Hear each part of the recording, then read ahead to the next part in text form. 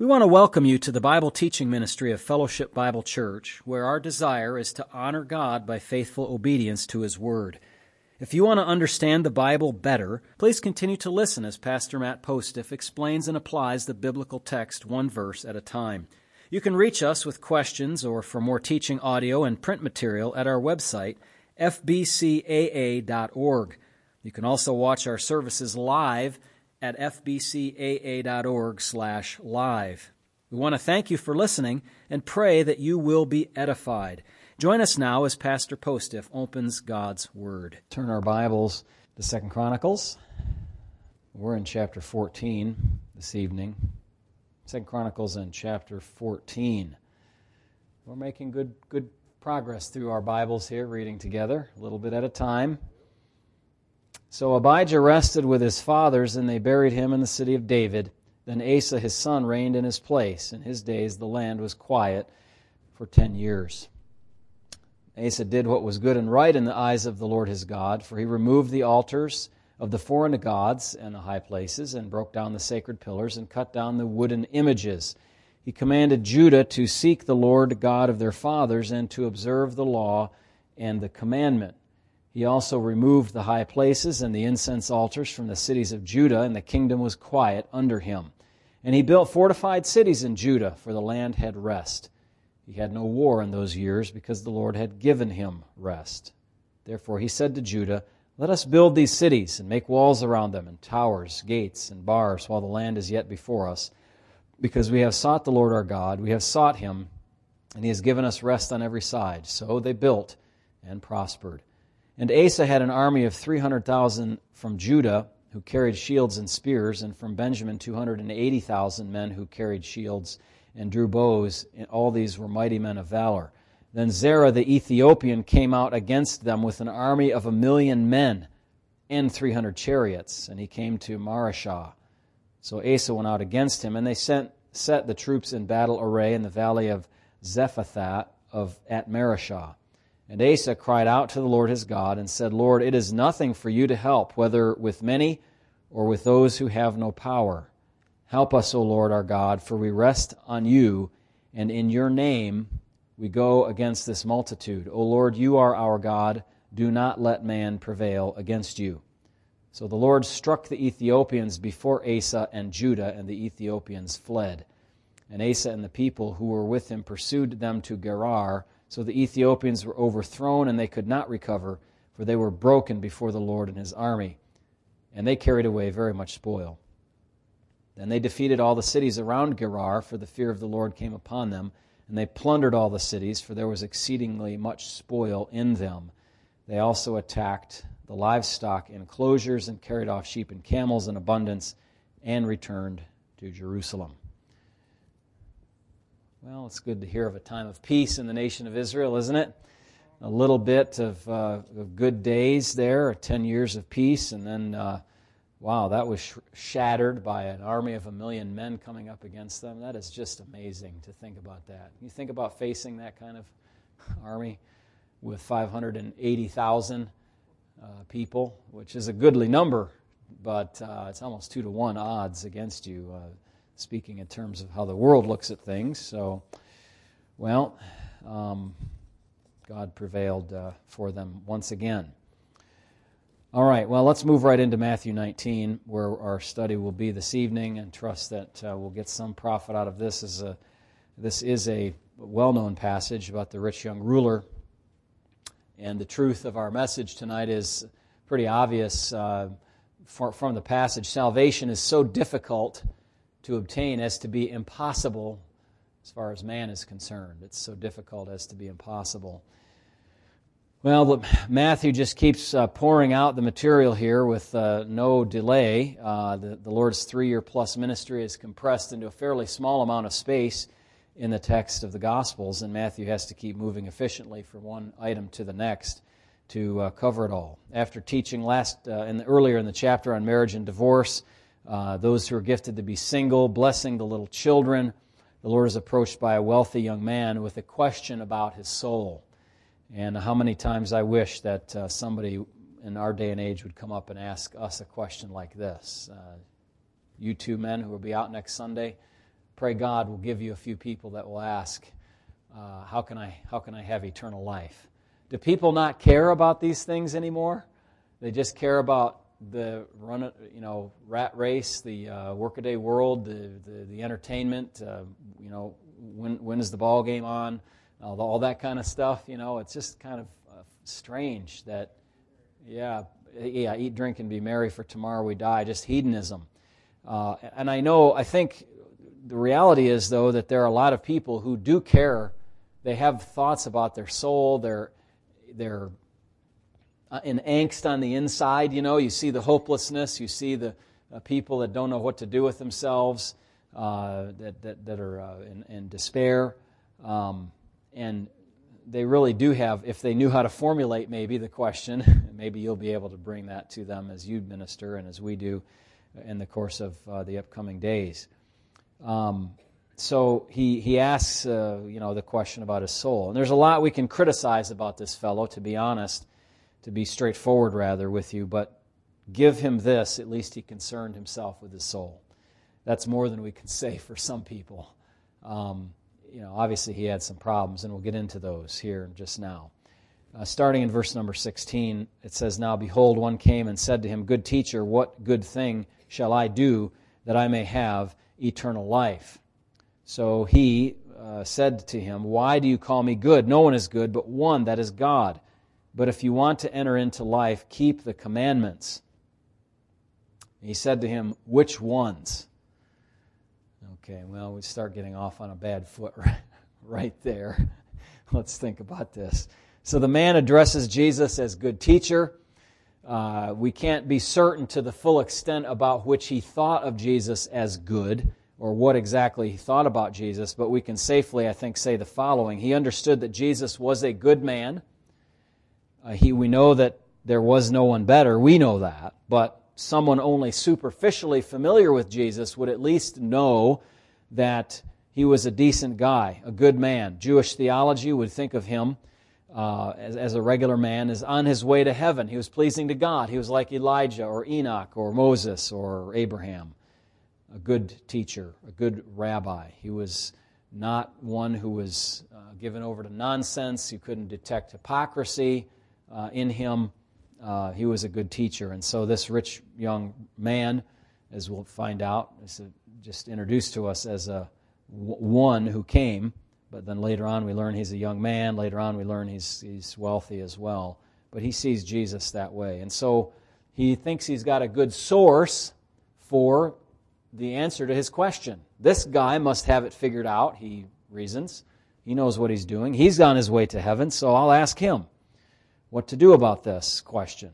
What good thing, and I think this really kind of means what good work or what good works, what good stance should I take before God that I shall obtain eternal life? Either he wanted to obtain it, not thinking he had it, or he had already maybe thought he had obtained it and wanted to make sure that he had it kind of locked up and that he was on the right track. But with the question, he starts off a little bit on the wrong foot, because salvation is never about what good we do anyway, but only about the good that was already done by Jesus. We'll excuse him for now for that and let that go. We don't usually criticize, for example, the Philippian jailer who says, "What must I do to be saved?" And he gets the answer, "Well, believe in the Lord Jesus Christ and you'll be saved." Good question, great answer. If people don't formulate the question just perfectly right, well, just let it go and give them the answer that they need.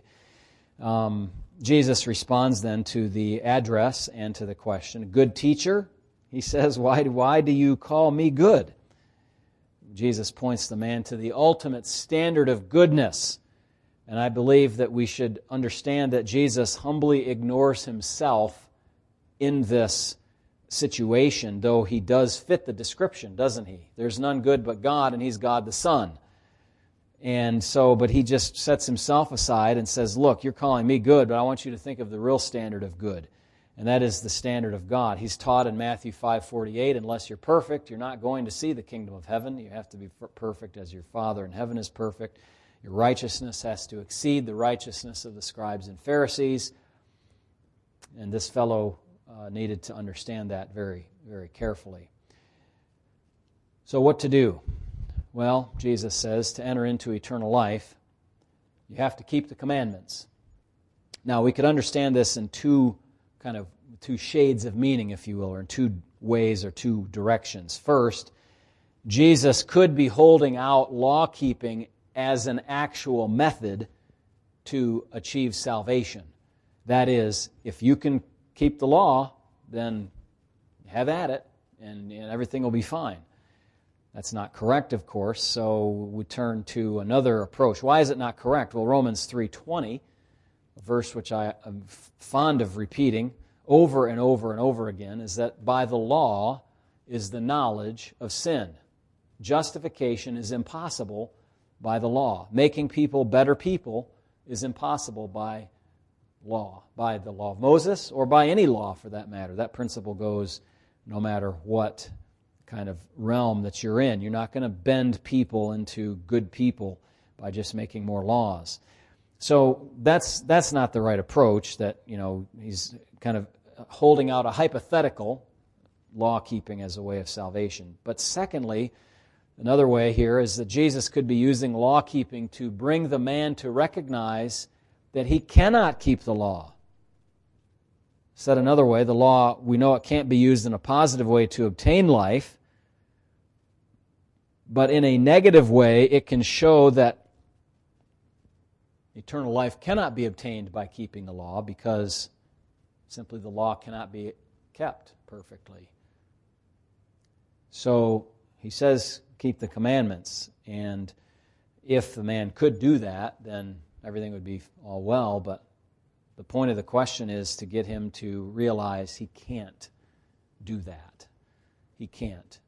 So the man asks another question. The man responded in verse number 18. He said to him, which ones? Jesus said, keep the commandments. And this man responds, which ones? As if there are some that are more important than others, or some subset that's, the issue, that if you keep those, then you're good. He's continuing down the wrong path here. The good teacher has just told you that you have to keep the commandments. The grammar indicates that these commandments are well known to Jesus and to the people to whom he speaks. The young man should have known what he was talking about. If nothing else, he should have said to himself, well, the Lord must be talking about the Decalogue, the Ten Commandments. So Jesus responds with a list of the commandments that this young man should be keeping in verse number 18. Now, would you turn your Bible to Exodus 20, please? Exodus 20. And I want you to keep your eyes there. Open your Bibles. If you are here and alive, I want you to open your Bible. That includes you, young men back there, my sons. Don't think that you get a pass just because you're the pastor's kid.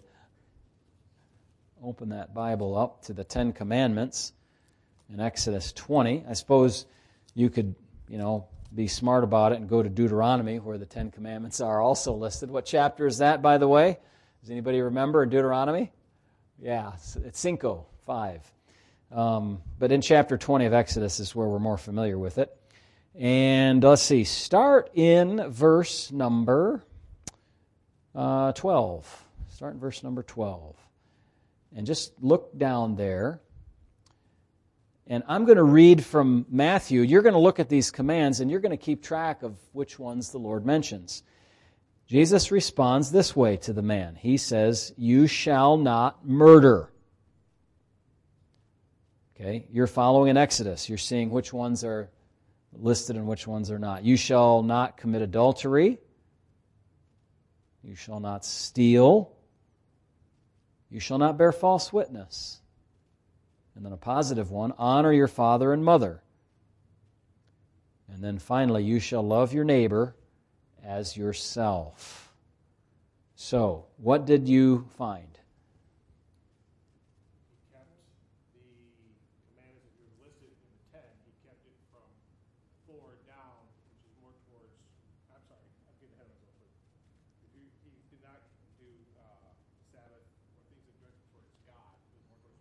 Right, so he did not list commandments 1, 2, 3, and 4, but he did list most of 5 through 10. Which one did he not list? We have a vote for covet, and that's correct. He didn't say, do not covet, which was the last of the 10 commandments. You shall not covet your neighbor's house, and so on and so forth. So he didn't list them in the same order that they're here, right? You found that they're a little bit out of order from this passage, and that's fine. The order doesn't matter. But so Jesus listed 6 items. 5 of them we find on the list of the 10 commandments in the latter half of it. And then he added one more statement. Remember what I read last there? What Jesus said last? You shall love your neighbor as yourself. Is that one of the 10 commandments? No, but what is that? It's a summary statement, and you don't have to turn there, but if you look in Leviticus 19 sometime, and it's in verse 18, I believe it is.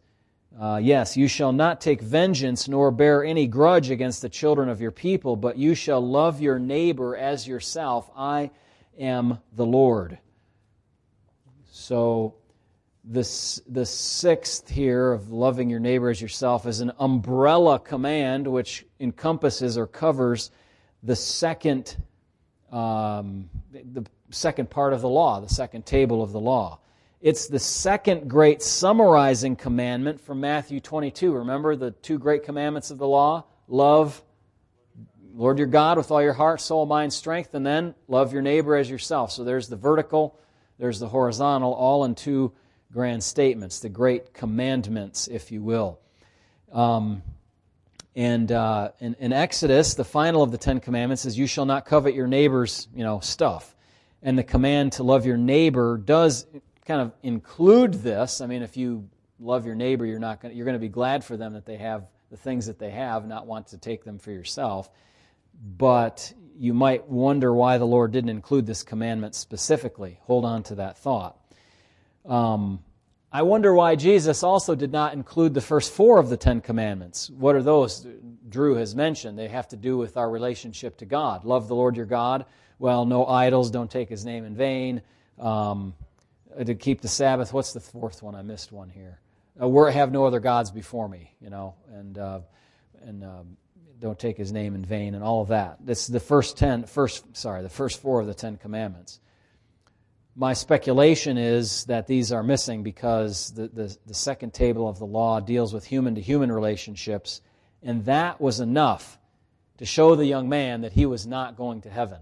The Lord didn't need to do all 10. He could just take 5, plus the summarizing commandment 6, the number 6 one he listed, to show the young man that he had some sin problems that he needed to deal with.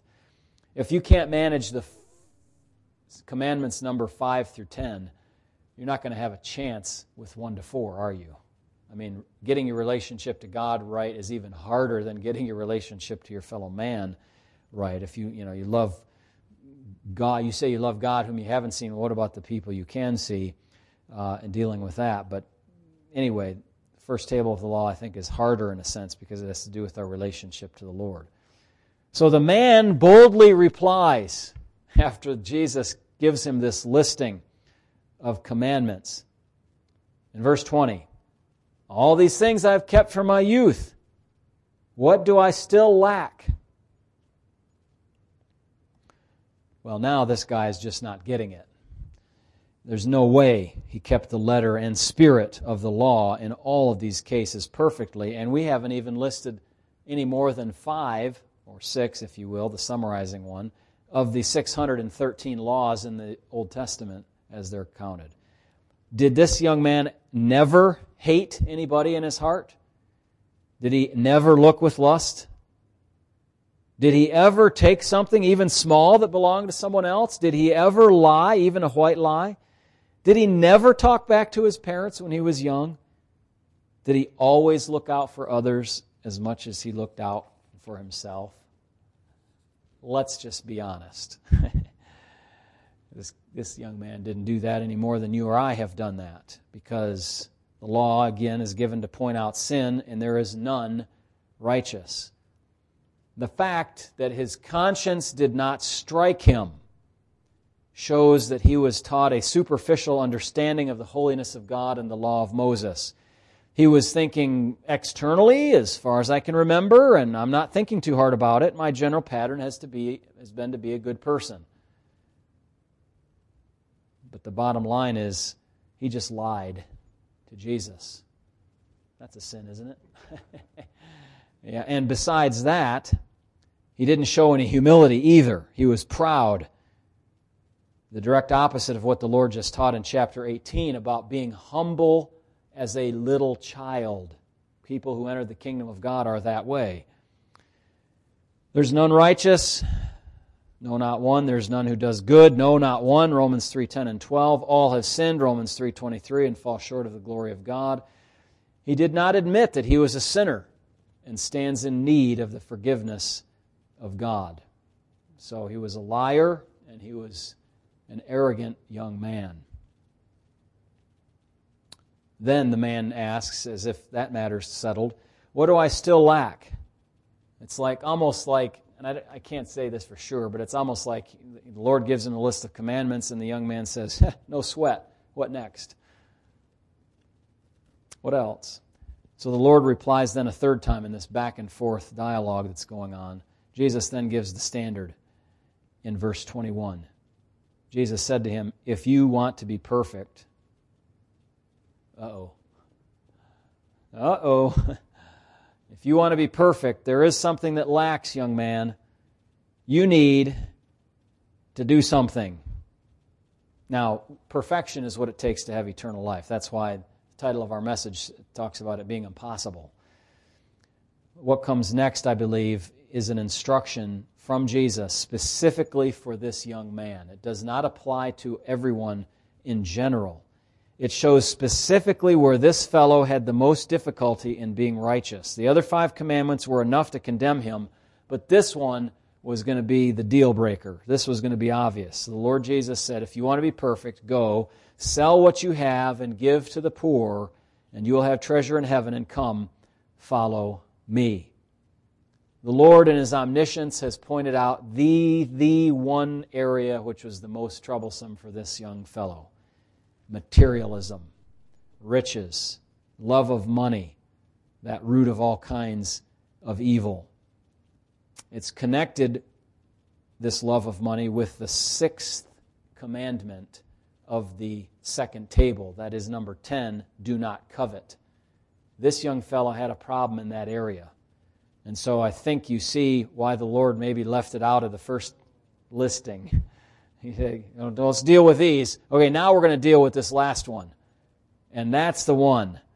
The young man's problem was with stuff. He was trusting in riches. He could not let them go or use them for God. He did not care about the impoverished around him and other things like that. Psalm 49, 6-8 says this, those who trust in their wealth and boast in the multitude of their riches, none of them can by any means redeem his brother, nor give to God a ransom for him, for the redemption of their souls is costly. Psalm 62:10, if riches increase, do not set your heart upon them. So again, we've said this before, but if you have wealth, that is a danger. But does not necessarily mean that you're condemned to eternity apart from Christ. If you have that in the right, priority, proportion. It's a strange thing. I was speaking with somebody, and this is such for me, how can I say it? It's a foreign idea, not to toot my own horn or anything, but maybe you also. People who think about life just in terms of money. They look at several situations and they say, boy, she really married well. She got a man with money, or this person made a really poor decision. That guy, this woman should have chose a better husband because this guy just is a blue-collar nobody. They're barely getting by. Without regard for the spiritual condition of the people, without regard for their love for one another, without regard for how well their personalities mesh together and all of that, and you look at life like that, that is awful. That's just awful to look at life like. But people actually do that. 1 Timothy 6:17, command those who are rich in this present age not to be haughty, nor to trust in uncertain riches, but in the living God who gives us richly all things to enjoy. Look, in the day of judgment, you can't pay off God. God owns everything. Everything you have to pay Him off, you actually borrowed from Him. Right? It's not like it's going to faze Him at all. Are you going to give Him back what He loaned to you and say, here, God, let me buy my soul? That's not going to impress Him. He wants to know if you have love for Him, if you have repented of your sin, are humble before Him. The result of this young man selling what he owned would be to deposit something more important than earthly riches into his heavenly bank account. He would be demonstrating a spirit that seeks first the kingdom of God and His righteousness, and all those things then would be added to him. And with no riches to trust in or to follow, he would be able to follow Christ in an unhindered fashion. The young man had to process all of this. And maybe it's good for us to just stop and think for a moment and let it sink in for a minute how this relates to us. Do we have a problem with any of these particular commandments? Is the coveting one, the materialism thing, is that a hang-up for us? Something that we need to reevaluate? Well, it says, when the young man heard that saying, verse 22, he went away sorrowful, for he had great possessions.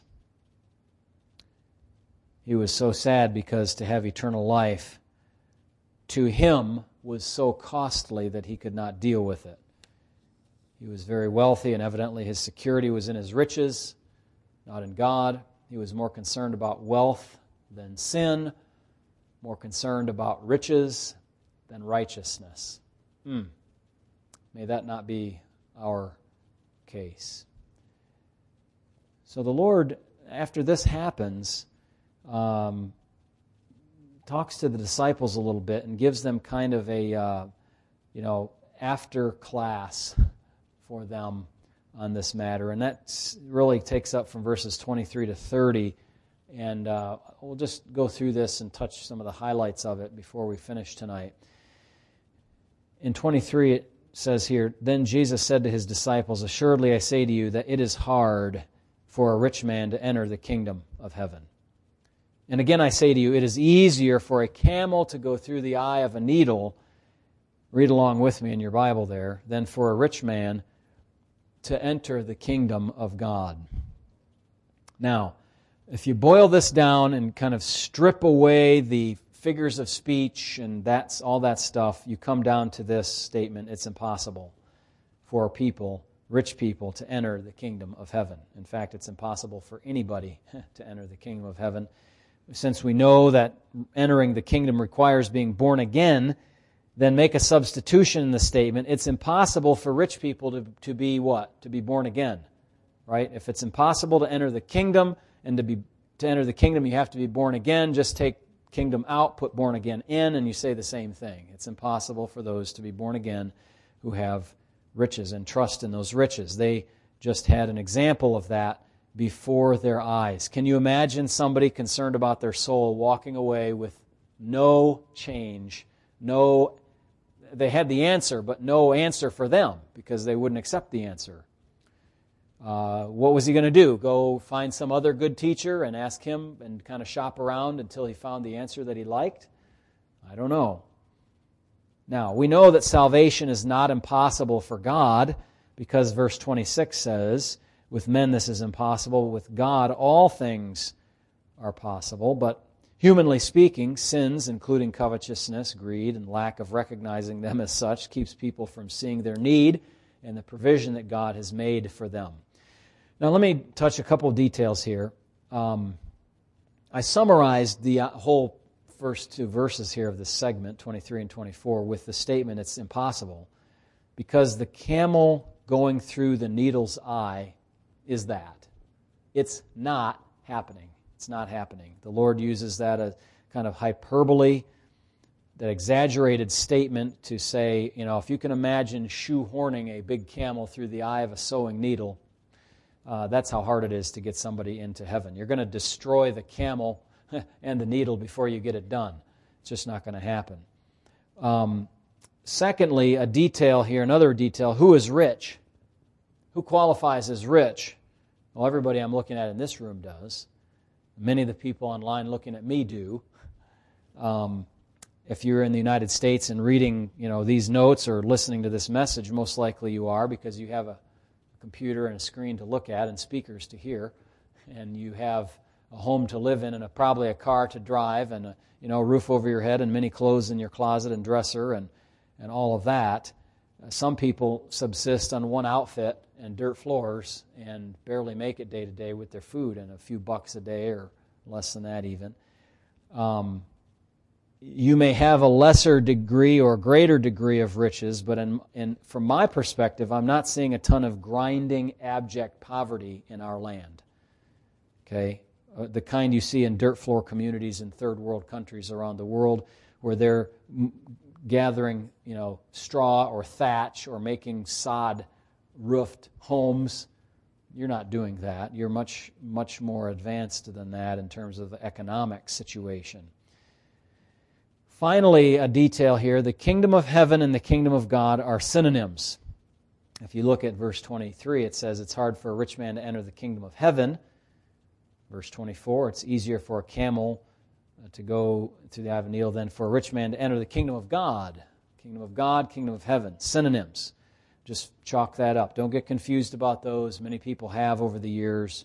Many dispensationalists have over the years, but there's really no reason to be confused about that. They're synonyms. They're actually nicknames for the kingdom of the God of heaven. I've said that before. The kingdom of the God of heaven, sometimes abbreviated the kingdom of God, sometimes abbreviated the kingdom of heaven. Okay, we've got that done. All right, the disciples recognized the impossibility of salvation in verse number 25. When they heard it, they were greatly astonished, saying, "Who then can be saved?" Good answer, disciples, good answer. They were concerned about the whole matter, but this episode made them think even more deeply about it and maybe their own situation. And the Lord agreed with them. With men, it is impossible to be saved, but with God, the impossible becomes possible because He has ability that we do not have. He has omnipotence where we have weakness. He has infinity where we have finiteness, or finity, if you will, I suppose. We don't have what He has. So, this is why salvation, as we'll see in Jonah 2:9, salvation is of the Lord. It's of Yahweh. That's all. Salvation is of God. You want to be saved, you have to appeal to God. You want to get into heaven, you have to ask the owner of heaven. There's no other way around it. You can't say, well, I'm going to choose, I'm going to be my own man, I'm going to be self-autonomous, I've got this thing all figured out. That's the essence of human arrogance and pride. You just have to recognize you are not as good as you think you are. You're not such hot stuff. Neither was this rich young man, despite all the wealth that he had. Verse 27 then records Peter's statement reflecting on the fact that they have done something like what the Lord said to the rich young man. He said, "See, we have left all and followed you. Therefore, what shall we have?" In other words, give us a little detail about this, riches in the kingdom of heaven. If you sell all that you have and give to the poor, and you'll have treasure in heaven. What does that look like? I mean, the Lord did come along and say to Peter and to James and John and all those guys, He's come and follow me. And they left everything and they followed Him. They did. Just like the Lord had asked of the rich young ruler. Now, the Lord does not always ask His followers to do that, to leave everything behind. But in these cases, He did. Peter is asking, what treasure is going to be for us in the kingdom of heaven? What's that going to look like? And so the Lord replies, "Assuredly," verse 28, "I say to you that in the regeneration, that is in the millennial kingdom, when the Son of Man sits on the throne of His glory, you who have followed me will also sit on 12 thrones, judging the 12 tribes of Israel." Now, it just occurs to me right now, but if this were, some people believe this just fast forwards us to heaven, there is no millennial kingdom, If that were the case, what would be the need for judging the 12 tribes of Israel during the heavenly state? Why would there be a need for that? There wouldn't. These guys are going to be helping Christ rule the tribes of Israel, just like the church is going to be helping to rule the world of the Gentiles during the millennial kingdom. So they're going to be in this place. The regeneration is the restoration. It's the redemption of creation. It's the millennial kingdom. So they'll have a place next to the Lord ruling the 12 tribes of Israel. They'll be in a place of prominence and power and service to God. That being the case, whatever they left behind is going to be minor compared to what they have in their possession during that time of 1,000 years of glory, of grace, of regeneration, of redemption, of new life, of prosperity, and all the ways that we talked about in the last weeks about the kingdom when we visited those texts. It's going to be a place of greatness for them. Similarly, all who leave behind precious things in this life will receive many times more than that in the life to come. Look at verse 29. Everyone who has left houses or brothers or sisters or father or mother or wife or children or lands for my name's sake shall receive 100-fold and inherit eternal life. That's a comforting kind of thought, that any of the deprivations that our fellow brothers and sisters feel today will be gone, and they will have houses and lands. They'll have, the things that can be useful to them and helpful and a blessing 100-fold over, and on top of that, eternal life in the heavenly state. In the kingdom before that, and then in the heavenly state as it unfolds after the 1,000-year kingdom is done. So that's a thing to look forward to. Sometimes you might think, well, I'm going to leave those out of my mind. I'm not serving the Lord for that stuff. And that's true, you're not.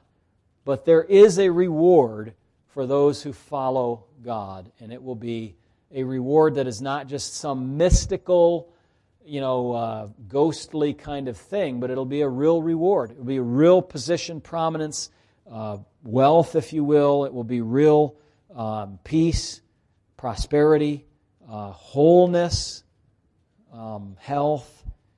That stuff is real. So don't just kind of be too pious and say, well, I'm just going to forget about all that. No, I'm thankful for those things. And we are, especially when we talk about somebody who's passed away and say that they're freed from all the ills that their earthly body had, and they will be when they're resurrected and join the contingent of all who go into the kingdom of Christ in the millennium. Will have those afflictions removed, among many other things. You won't have the affliction of having to deal with this cursed world in which we live now, at least in the heavenly state. It'll be totally gone. In the millennial kingdom, it will be greatly reduced. And so we can be thankful for that. And then the Lord almost kind of dips into chapter 20 here. You almost could wish that chapter 20 started at verse 30 of 19. But he says, but many who are first will be last, and the last first. We're familiar with this kind of upside-down arrangement in God's economy compared to the world economy. If you're the best, you're the worst. And if you're the worst, you're going to be the best. If you're the last, you're going to be the first. And he illustrates that with the parable of the workers of the vineyard. So I'm not going to study this or try to get into this all at the moment. We'll touch on what this means as we get to the end of the parable, because look at verse 16 of chapter 20. So the last will be first and the first last. For many are called, but few are chosen. So that these phrases, these words here, bookend or create an envelope for the parable of the workers in the vineyard, and will help us understand what it means. So we'll wait for that study in depth to get the full effect of it. But at least for now, you can kind of see how it connects back. I mean, people who leave everything now will have everything later. People who leave nothing now, or in other words, they have everything now, will have what later? Nothing, right? Luke 16, the rich man. You had your sumptuous meals and all that good stuff, and Lazarus had his misery. Now the tables are turned upside down, and you have misery, and he has peace. And so the last will be first, and the first will be last. Everything will be turned about in a different way And somehow we have to get through our, I'll say kindly, our thick skulls, that God's ways are different than our ways. God's nature is different than our nature. His priorities are different than our priorities. And if we can get on that wavelength with God and continue to grow in that, we too will become kind of out of synchronized nature with the world. We'll just be out of sync because we'll look at it and we'll say, oh, that's just weird. Like, why do they think that way? Why do they think that's okay? Why do they do that? Because you'll begin to be in this last is first and first is last mentality that the Lord is trying to teach us. This humility is the path to greatness. Service is the path to leadership. Totally upside down from the world. Let's pray tonight. Father, we thank you for Father's Day. You are a great Father to us, and you have shown us in the Word of God and by the examples of good Christian homes how to be good fathers.